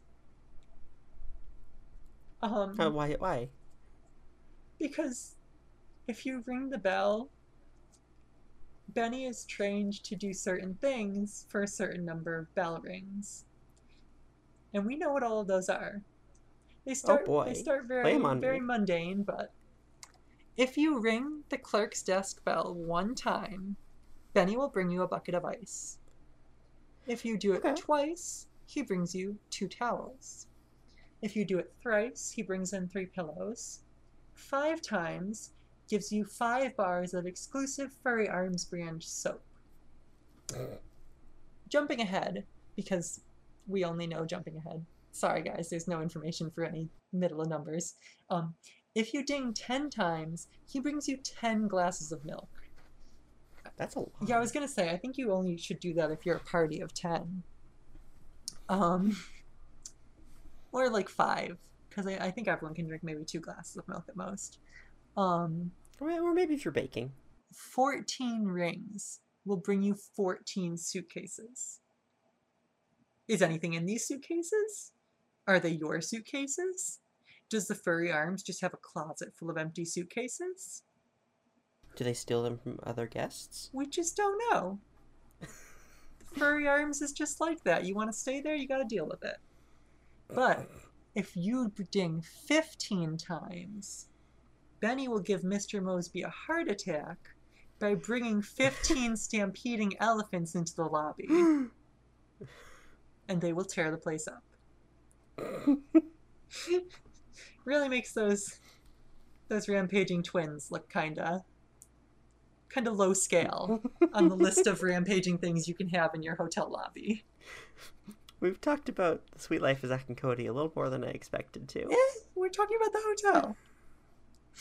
But yeah, so this also raises a question to me. How do you get things that are like what if you want 1 glass of milk? Or what if you just want to get the clerk's attention, but you don't want a bucket of ice? You yell, "Hey, clerk." But that's what the bell's for. What if he's not? No, it's not. The bell's for getting ice. Listen, I just think whoever decided this system was not really thinking about customer service. I think they were just thinking about how to torture Benny the bellhop. Okay, so you get the 10 glasses of milk, and you get the 1 bucket of ice, and you pour the milk into the ice, right? Uh-huh. And then you just chug it. I don't like that. You don't want a bucket of icy milk? No one drinks icy milk. Do you drink icy milk, sweetheart? No. That's good. I'm glad to hear it. So, another thing about the Furry Arms. It doesn't allow pets. No. Which is, it's not that strange for a hotel. But the reason we know this is very interesting. Yeah? So is everyone aware of Frazzle? I'm aware of him because he was another monster who featured in Elmo Says Boo, which again I watched the fuck out of when I was a kid. He's got that song about Frazzle showing emotions. It's he goes, "Arr!" That's how you know he's sad or something like that. And he just does the same angry growling, and they're that's how you know he's angry, that's how you know he's sad. And it's just a dumb little song. So Frazzle, he's this big orange guy, he's got sharp teeth, he's got horns. Like I said, I'll post his song on the Twitter if I remember. He goes to the Furry Arms Hotel, and he brings his pet and is told to leave because he cannot have pets. Mm-hmm. Darling, what do you think Frazzle's pet that he brings to the hotel is? I bet it's a guinea pig. Its name is Pickles. Does that help? Does that Um, impact your guess at all? I'm I'm gonna guess an iguana. Pickles Pickles is is a human. good. Pickles is a human man that Frazzle keeps on a leash. Pickles is Frazzle's pet human. And Frazzle, who notably does not speak coherently, he only makes those growling noises. And apparently he can speak to Natasha and she can speak back to him, like one of those Arthur, like, babies can speak to weird animals type thing. Um, he describes when he's told he can't leave the hotel. Well, it's just not fair. What am I supposed to do? Leave little Pickles at home when I'm traveling on business? Come on, Pickles, we'll go to another hotel. So like Francis just like keeps a human on a leash that's dependent on him and is his pet. Bet you guys weren't expecting Sesame Street pet play in this video. I don't like that. Yeah, like it's like season 25 too. Like what year was that? 1993? Like people knew stuff about stuff then. Like I don't know, did no one stop to say, huh, maybe this is a little weird as a concept? It's really yeah. But yeah, so monsters owning human pets exists in the universe. At least once. We don't have proof of it existing beyond Frazzle and Pickles, but Yeah. once is enough, if you ask me. Oh, me too. Because You know what? Yeah. no one acts like it's weird. No, no one Everyone questions it. recognizes the human as his pet, to the point that he is kicked out because the human is his pet. Not even doesn't even question it. Just like that's a pet. I know. Yeah. I recognize it on one glance. He's like, pets aren't allowed. So yeah, it's got. I don't know what else to say about that, but human pets in Sesame Street. You heard it here. And then, so like, we're drawing towards this episode getting kind of long. So this episode's probably going to end up being kind of long because of all my dumb tangents. But I just wanted to do a couple little things about the Count just because I like him so much before we get into the last sort of big stuff.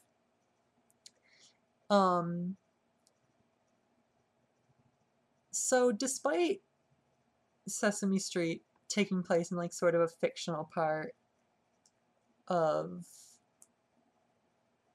New York City, to the point that I think isn't the new movie about like Sesame Street being like a secret hidden magical community or something like that? Yeah, that's the plot of the upcoming film. Yes. Yeah. Count apparently just like lives in Central Park. His castle, I think, is just supposed to just be in Central Park. Good. Because it's based on Belvedere Castle, which is, as I'm sure you can guess based on this conversation, a castle in Central Park. Also, apparently, the Amazing Mumford has a castle that's next door to his. They're neighbors. Just next door. Also, Count's castle has 41 rooms, 27 chandeliers, 91 doors, 31 closets, 126 windows, 14 stairways for a total of 301 stairs, 32 sofas, 27 easy chairs, 72,000 bathroom tiles, 22 soap dishes, 7 hairbrushes. I don't know why this man needs so many hairbrushes. His hair's not even that long. And 1 fang brush. Also, how many bathrooms were there? I didn't say. Because I was going to say, do you really need 22 soap dishes?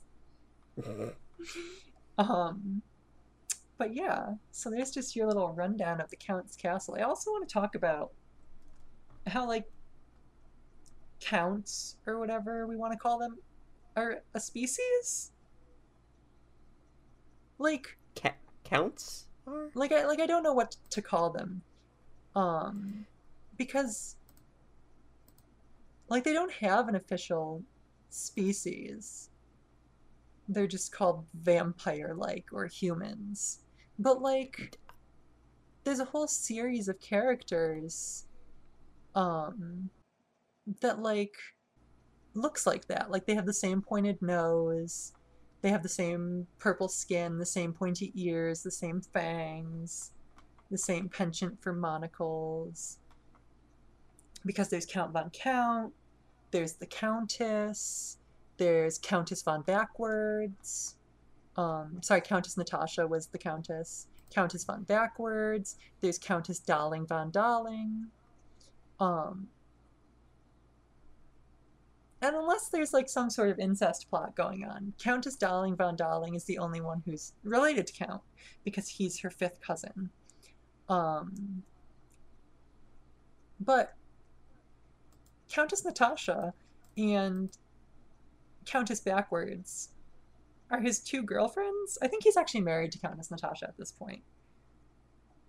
So, like, I don't really have much else to say about this. There's just this weird, like, unnamed species of, I guess, vampires? But, like, counting addicted purple vampires? I don't know what to say about that. Although it actually does draw back to vampire myth. Originally, in old vampire folklore, if you were being attacked by a vampire, you could throw a bunch of like sesame seeds at the floor because the vampire would be compelled to count them. So that's where it came from, I guess. There's your obscure folklore vampire protection for today. But as I said, this episode's getting a little long, so that was my little like bit on the Count because I like him. So we're going to talk about movies and specials. And babe, I've been dominating the conversation for a little bit, so if you want to share yours before I do mine. Okay, so the very first like feature film for Sesame Street, it didn't get made, but the idea they had was Big Bird is elected President of the United States. Yeah? And we have, like, a pretty detailed summary of, like, 2 different versions of this movie, and they're really something. I mean, you know, I'm gonna be honest. Big Bird is a, 6-year-old? Yeah. And I think he's a better candidate for president than either of the ones running in 2020. So, you know? He is, yeah. Whatever works. But let's hear about these summaries of this unmade Sesame Street movie. So, the story is often disrupted from news reports and political cartoons delivering exposition on Big Bird's administration. So there's the inaugural ball being held at the White House, where Walter Cronkite interviews Harry Reasoner about how Big Bird made it to office. And Big Bird somehow emerged as the prime candidate, and his Niceness Counts campaign sealed him as the population's favorite. You know, again, better candidate than any of the ones running. The Sesame Street gang rubs elbows with established political leaders and entertainment celebrities. Good for them. They deserve it. Including an evil lobbyist and war profiteer. Like most lobbyists. Yeah. He wishes to push the world into the biggest arms race in history, and he sees President Bird as a roadblock. You know, this almost sounds more like a Muppet movie than a Sesame Street movie. Like, Yeah. this feels kind of in the vein of like The Great Muppet Caper, Muppets Take Yeah. Manhattan, you know, like that type of Muppet movie. Mm-hmm. Also, all the Sesame Street characters, like, get high-ranking government jobs. Some real nepotism being displayed here, but Bert is Secretary of State, Ernie is Secretary of Defense, Louise is Secretary of Treasury, Olivia Secretary of Interior, Mr. Hooper as Secretary of Commerce, Susan as Secretary of Education, Oscar the Grouch as Secretary of HUD, Cookie Monster as Secretary of Cookie, Maria as Secretary of Human Services, David as Attorney General, Gordon as Chief of Staff, Snuffleupagus as Head of the CIA, Okay. Harry Monster as Chief of Protocol, and Count Von Count as Head of OMB.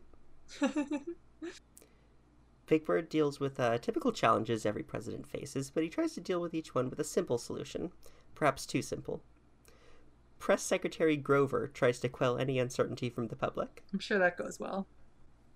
There's a montage of Big Bird's activities in his first 100 days of office, including launching a ship, welcoming the Boy Scouts to the Rose Garden, speaking to the AFL convention, and throwing out the first pitch at a baseball game, accidentally beaning Gerald Ford in the head. Like Gerald Ford. When was he president? Gerald Ford was president, he was the 38th president. I don't remember what years those were. So he would have been like relatively recent around this time? I think so. I have no real concept of when, like, the middle presidents. Wait, here we go. 1974 to 1977. Gotcha. So yeah, he would have been relatively recent. Yeah. But yeah, this is tangential. Let's. Yeah. This episode's getting long. Big Bird is trying to attempt some sort of world peace plan with fellow world leaders. So you know how, like, being the president is, like, a really stressful job and it, like, ages you really bad? Big Bird starts molting. Oh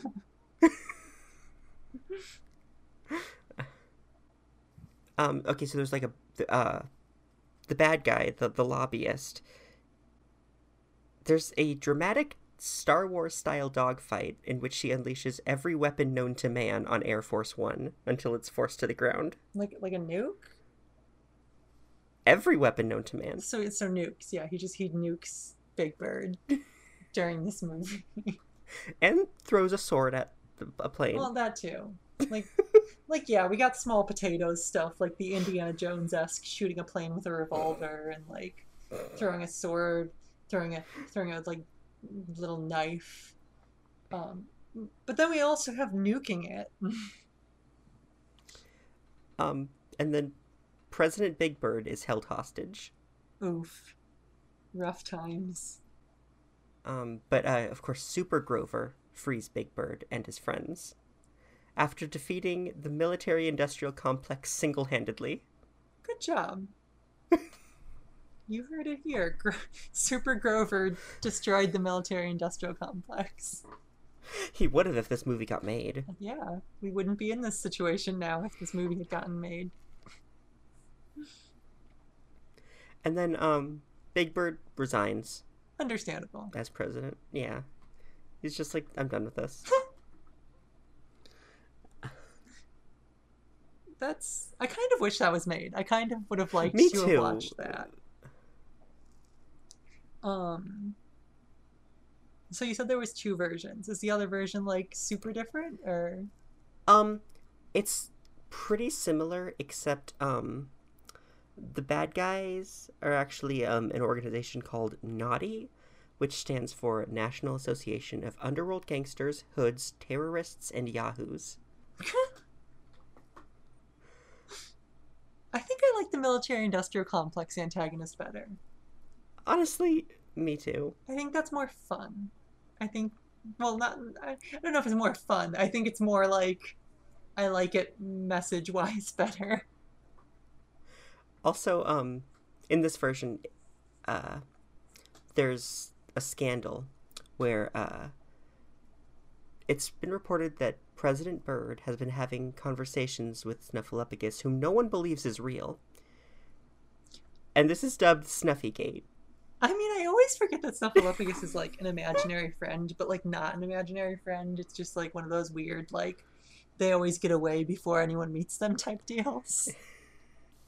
Yeah, no, the movie would have been fun. I kind of wish it was made. I really would have liked to have seen it. Also, one of the bad guys seduces Oscar the Grouch, singing a song titled "Come Out of the Can and Kiss Like a Man." Yeah, there was going to be a sexy Oscar the Grouch song. Yeah.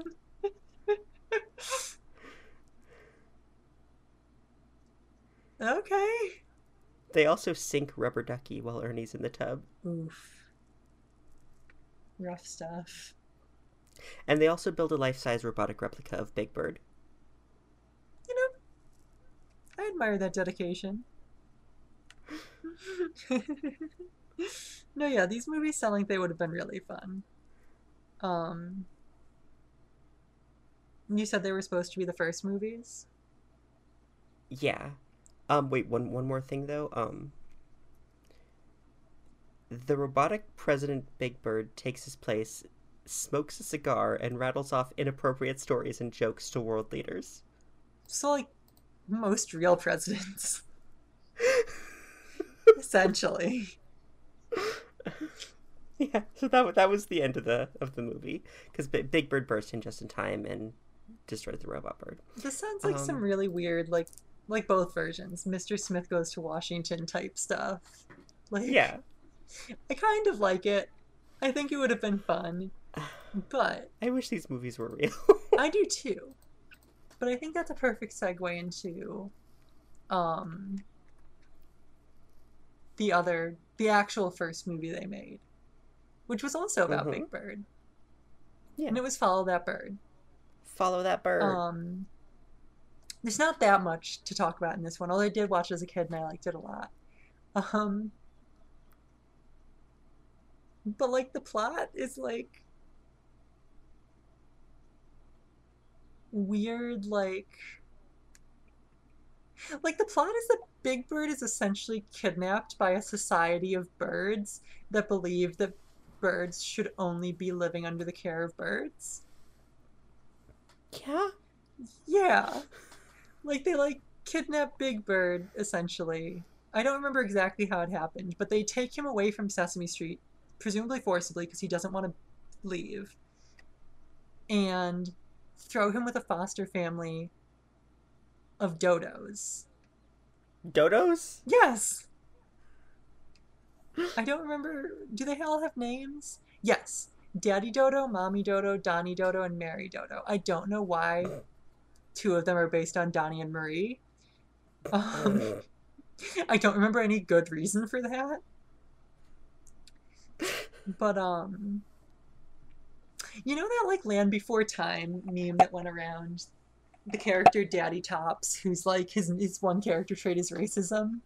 Yeah, Daddy Tops is Yeah, racist. Daddy Tops is racist. The dodos were clueless and lacked awareness of their surroundings. Their daily family activities consist of hunting for worms. They tried to make Big Bird comfortable in his new environment, but often disregarded Big Bird's feelings and did not want him associating with anyone who was not a bird like themselves. This Whoa. this prejudice upset Big Bird. So like that's what I'm getting at. The plot of this movie is like bird segregation, racism-y, I don't like this. like I don't know what term I'm looking for, but the plot of this movie is like an organization that believes that birds should be kept apart from humans and be raised by birds rips Big Bird away from his adoptive family and drops him with a like fanatically xenophobic, I guess. No, that's not the right word because that's more country based. I don't know what word I'm looking for. Someone tell me what word I'm looking for. But family that like zealously believes in that. And that's just the plot of this movie. Racist birds. Racist birds. That's the plot of Follow That Bird. That's And great. yeah, like I think this was I mean I don't hate that this one was made. I would prefer if both of the movies had coexisted, both of the Big Bird centric Sesame Street movies. Yeah. But Yeah. this one's pretty weird and fun and interesting. Oh right, I forgot. He like runs Oh. away from his foster family and he gets kidnapped by like carnival people. Carnies? Yes. And they cage him and they make him a sad clown. A sad clown? Yes, no, I remember now. He like gets caged up and is a sad clown, and like um there's like a car chase with like the vehicles that have been road tripping to try to save Big Bird and the like Carney vehicle, and like Gordon or someone I think unlocks the thing and is like, Big Bird, jump on the hood of the car. And Big Bird's like, I can't, it's dangerous. And he's like, I know, but I'm right here, I'll grab you. And Big Bird like jumps out of the cage onto the hood of the moving car. It's very riveting stuff. Little baby me loved it. But like, yeah, no, I forgot that there's also that like little subplot where Big Bird becomes like a enslaved carny. A lot happened in this movie. This movie is weird. But also like this whole plot of Big Bird being with a foster family and the wiki referring to like the character who did it as a social worker made me curious about Big Bird and like Big Bird's family specifically. Because I was wondering, is Big Bird an orphan? And the short answer is yes and no. Cake sniffing orphans. No, no, not really, but kind of. It's unclear. Explain. Basically, episodes are just contradicting themselves left and right about it. Because in some episodes, there's like an episode where a hospital receptionist asks if Maria is Big Bird's mother, and Big Bird replies, not exactly, well, kind of, yes, she is. And in like a Mother's Day type song, he gives flowers to Nina, who I assume is another human character. I'm not familiar with her. But he gives flowers to Nina and refers to her, yeah, she's another human character, as a surrogate mom to him. He does have a grandma bird who raised him as a baby, and she's still alive and out there because they like interact. Like when Big Bird's nest was destroyed, he like called Granny to be like, hey, can I have some help? You're on your own, kid. I left you for a reason. But then like in episode 0302, I don't know if that's 302, I don't know if that's season 3 episode 2, Big Bird receives a coat from his mother. And in episode 345 or season 345, I don't know, again, he babysits his sister's egg and has a sister named Esmeralda, who he mentions later. So he mentions having a mother, father, and little sister Esmeralda. But they're not like a part of his life for no given reason. Okay. And his like, and when he like refers to like parents in a like actual like mother sense, he refers to like the humans like Maria, Nina, etc. And like, okay, if he was still in the custody of his like parents, I don't think the bird social worker would have like taken him to the dodos. Which also raises the question of why the bird social worker didn't try to take him back to his parents' parents. There's a lot going on here. And I think part of the issue is something that I've just discovered. In the show's first season, Big Bird was supposed to be an adult. Oh. Big Bird was originally portrayed as a village idiot. Like sort of a dumb country folk, doesn't really know shit, like, you know. But then they were like, no, Big Bird's not a village idiot. He's a curious child. So now he's 6 years old. And that raises, and I think that like disconnect of like when they decided he was 6 created these issues. Although granted, that was the first season, so I don't know why they didn't just like do something about it from the second season onward. Yeah. But yeah, there's a lot of I know this is breaking the lore, but there's not really any lore that I can give you guys about Big Bird's family and why he's separated from his family and why he's like kind of an orphan but kind of not, and kind of adopted by the humans of Sesame Street and kind of not. We just don't know. We really just don't know. Sorry, that's all I have to say about this. So we're moving forward. That's all. Yeah. So one last small thing I forgot to mention that I remembered when I was researching Big Bird, in addition to like all the other magical things that we've been mentioning existing, Princess Kaguya exists in universe. Good. I remembered watching this when I was a little kid, and I could like only half remember it. There's a special where Big Bird goes to Japan.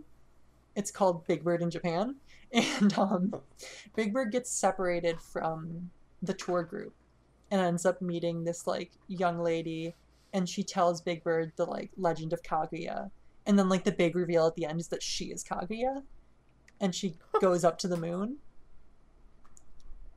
So yeah, Princess Kaguya exists in the Sesame Street universe. She is canonically real. I support her. I do too. And segueing from that into some more strange, magical Sesame Street weirdness, our last thing I want to discuss: Elmo Saves Christmas. Elmo Saves Christmas. This is another one that I watched as a kid a lot. Not as much as Elmo Says Boo, but I watched it a lot. It was another one I had on VHS. It's charming. Elmo prevents a Santa Claus, like with an E at the end, type situation by saving Santa's life. And Santa is like, you can have whatever you want. And Elmo, being a child, is like, Christmas every day.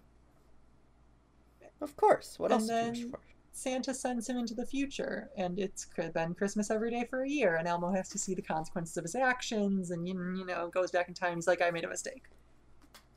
And he still saves Santa, but this time he asks for a Moo Bunny plushie, which frankly, why have they never made a Moo Bunny plushie? I've wanted a Moo Bunny since I was a baby. If anyone out there has any sewing talent and wants to make your favorite podcasters a Moo Bunny, I would be very grateful. Getting a little choked up. Please make me a Moo Bunny, somebody. I want a Moo Bunny. We both want it. We'll take pictures with the Moo Bunny. We'll like carry it like a baby and take pictures and post them on our Twitter. But yeah. So the reason I want to talk about this is like the implications of the plot line, because so it's Christmas every day. But like, how does that work? You wonder. Does it mean it's December 25th every day, so theoretically you should celebrate Christmas every single day? No, it doesn't mean that. We still go through the normal calendar, just every day is Christmas. Which raises an interesting question as we go further on. I also want to point out, just before I get into this really hard, this movie also confirms that the Easter Bunny in universe is a man wearing a like bunny onesie. Just a man, just a human man. A human man wearing a bunny onesie. They could have very easily made a bunny Muppet, but they chose not to. Nope. It's a human man wearing a bunny onesie. When I post Frazzle, remind me to post "Get Yourself an Egg for Christmas." It's a classic. But yeah, it's just a man in a bunny onesie. So keep that information in mind, that the Muppet World's Easter Bunny is that. But yeah, so that brings us to an interesting point. When Elmo goes a year into the future, to Christmas of the next year, everyone is really, really tired of Christmas. Like, Oscar's still enjoying it because there's perpetual gift wrap, like, garbage. But everyone is tired of It's a Wonderful Life being on TV. Um, Birdo, I said Birdo. Big Bird is depressed because Snuffy was visiting his parents in Cincinnati for Christmas and has now been visiting them for a year. Not allowed to come home. It's still Christmas. Yeah, it's still Christmas, so he still has to be visiting. And Maria and Lewis are upset because the Fix-It shop has just been closed because it's not open on Christmas. So there's just piles and piles of broken toasters, and they really, really, really want to fix them, but morally feel that they cannot because it is Christmas.